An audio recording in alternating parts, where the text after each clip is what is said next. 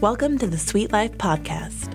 Are you ready to start living your life with more passion, purpose, and pleasure? And stay tuned to learn more from your behavioralist expert, dating coach, and relationship guru, Sweet Deans. Hey, sweet family. Today, I thought we could start with a memory. So I'm going to take you back to 1996. I was 8 years old, and it was lunchtime at Butterfield Elementary, and all of the soccer enthusiasts were lined up on the top field, ready to get picked for our teams. I loved lunchtime soccer. And I'm not going to brag, but I was actually really good at it. My parents had started me in soccer when I was quite young, after a rather short stint in ballet. I was asked to leave ballet because I was, quote unquote, too distracting to the other students. I not only disregarded any instruction from my ballet teacher, but I would make up my own dances and then convince the other students that my dance was better. So, needless to say, I've never been much of a rule follower, and that's still true to this day. Some people love structure and order, and I seem to thrive on chaos and creativity. So after my failed attempt at ballet, my parents quickly signed me up for soccer, and I fell in love. I mean, mostly that first year I picked flowers in the grass and chased butterflies, but I developed into quite a competitive little athlete soon enough. So by age 8, I was pretty skilled at soccer, and I could rival most of the boys in my grade. So there we were, lined up like we always did with our Lord of the Flies-like hierarchy of team captains and others. And I was usually picked relatively early on, so I sat there looking at the two team captains as they chose their players, waiting for my name to be called. One of the captains turned to look at me. His name was Eric, and he was relatively new to our school, so he didn't know all of our names yet. Each person he pointed to had said their name so that they could be refamiliarized. But now it was my turn. And instead of just pointing at me, he said, "I'll take the fat girl." And I froze immediately. He was talking about me. I was the fat girl. This overwhelming sadness and confusion washed over me. Was my body really so different from the other girls around me? I felt this rush of emotion and a stone-like hardness developing in my throat. I could feel the water building up behind my eyes, and I turned to run away before they started spilling out of my face. The motivation for me sharing this memory and the reason it's so vivid in my mind is that I recognized on that day that my body was different from others. And this one playground event was the catalyst for decades of body shaming and self-doubt. And I spent most of my middle school years being teased about my large frame and flat chest. And kids in middle school are usually pretty insecure, so making fun of others is just a good way to deflect off your own pain. I remember desperately just wanting to fit in, to develop like the other girls, or just be able to wear jeans that fit. I had a much larger bottom half than top, and this made shopping for pants incredibly emotional.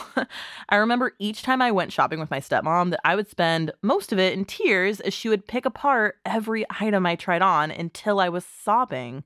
And I felt like my size and shape was under attack no matter what I did, and that there was no place that felt safe to me. The kids only became more cruel, and I felt fed up with all of it. And finally, in my freshman year of high school, I decided that I had enough. So at 14 years old, I developed an eating disorder. I began a vicious cycle of shame binging and then immediately purging.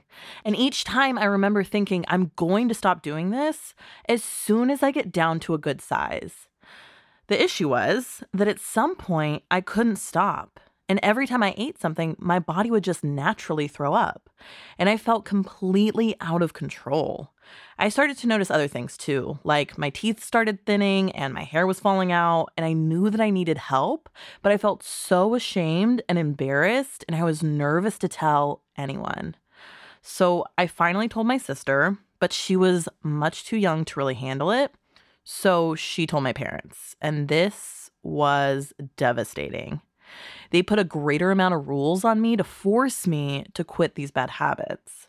So while they were forcing me into fixing my relationship with food, they did nothing to address the root of the issue, which was my self-confidence. And I felt even more powerless under these new restrictions, and I fell into a deeper depression. I started skipping school to go drinking off campus and hanging out with kids that I knew were getting into trouble. I pushed back against these rules any way that I could and still found ways to sneak in binging and purging. I was grounded so often for breaking all of these rules, and after one particularly flagrant act of disobedience, my parents threatened to send me to military school. But they didn't. I finally graduated high school and went to college. I remember when I first got there, I had really high hopes about redefining the person that I was. And I was so grateful for this opportunity to explore my newfound freedom. I could stay out as late as I wanted. I could come and go as I pleased. I could be whoever I wanted to be. And I started eating all kinds of junk food and quickly put on a bunch of weight. I started feeling really bad about myself, and I fell back into my old habits of binging and purging and trying to curb my weight issue. I'd become so obsessed with losing weight that I oftentimes wasn't able to focus in class. All I could think about was controlling my body size. My first 2 years of college were really tough. I went through a lot of destructive behavior, and I made choices that were not healthy for my body, my mind, or my spirit. I was desperately searching for a way to feel better and fit in. And I thought that being skinny was what I was searching for. I thought it would magically make me feel good, and then when I finally achieved that my problems would be solved. Well, as you might have guessed, that wasn't the case. My pain only deepened. And the thinner I got, the more obsessed I became with being skinnier. And I was never able to get small enough to feel good about myself. I felt lost, depressed, and frustrated. I was failing my classes, and I was in a negative relationship, and I'd finally had enough. I knew that if I wanted to get out of this headspace, that I would need support. And so in order to level up, I hired a therapist. And my therapist was able to listen to me without judgment and normalize my feelings. He told me that I wasn't alone and even offered a lot of valuable resources to support me in becoming a more body-positive individual.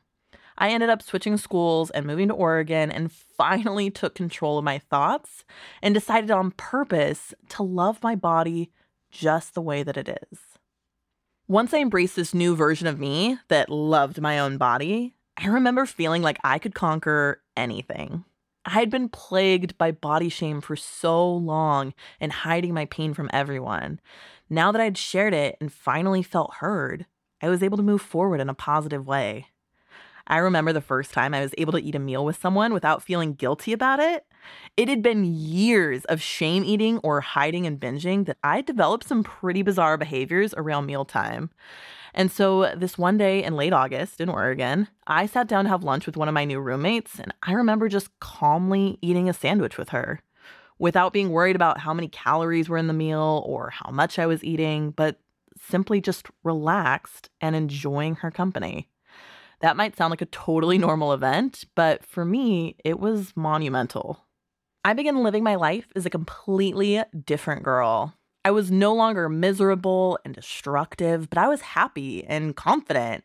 I realized in this new state of mind that I actually felt like I had more time in my day. And indeed I did, because most of my time used to be occupied by my obsession with food and hatred of my body.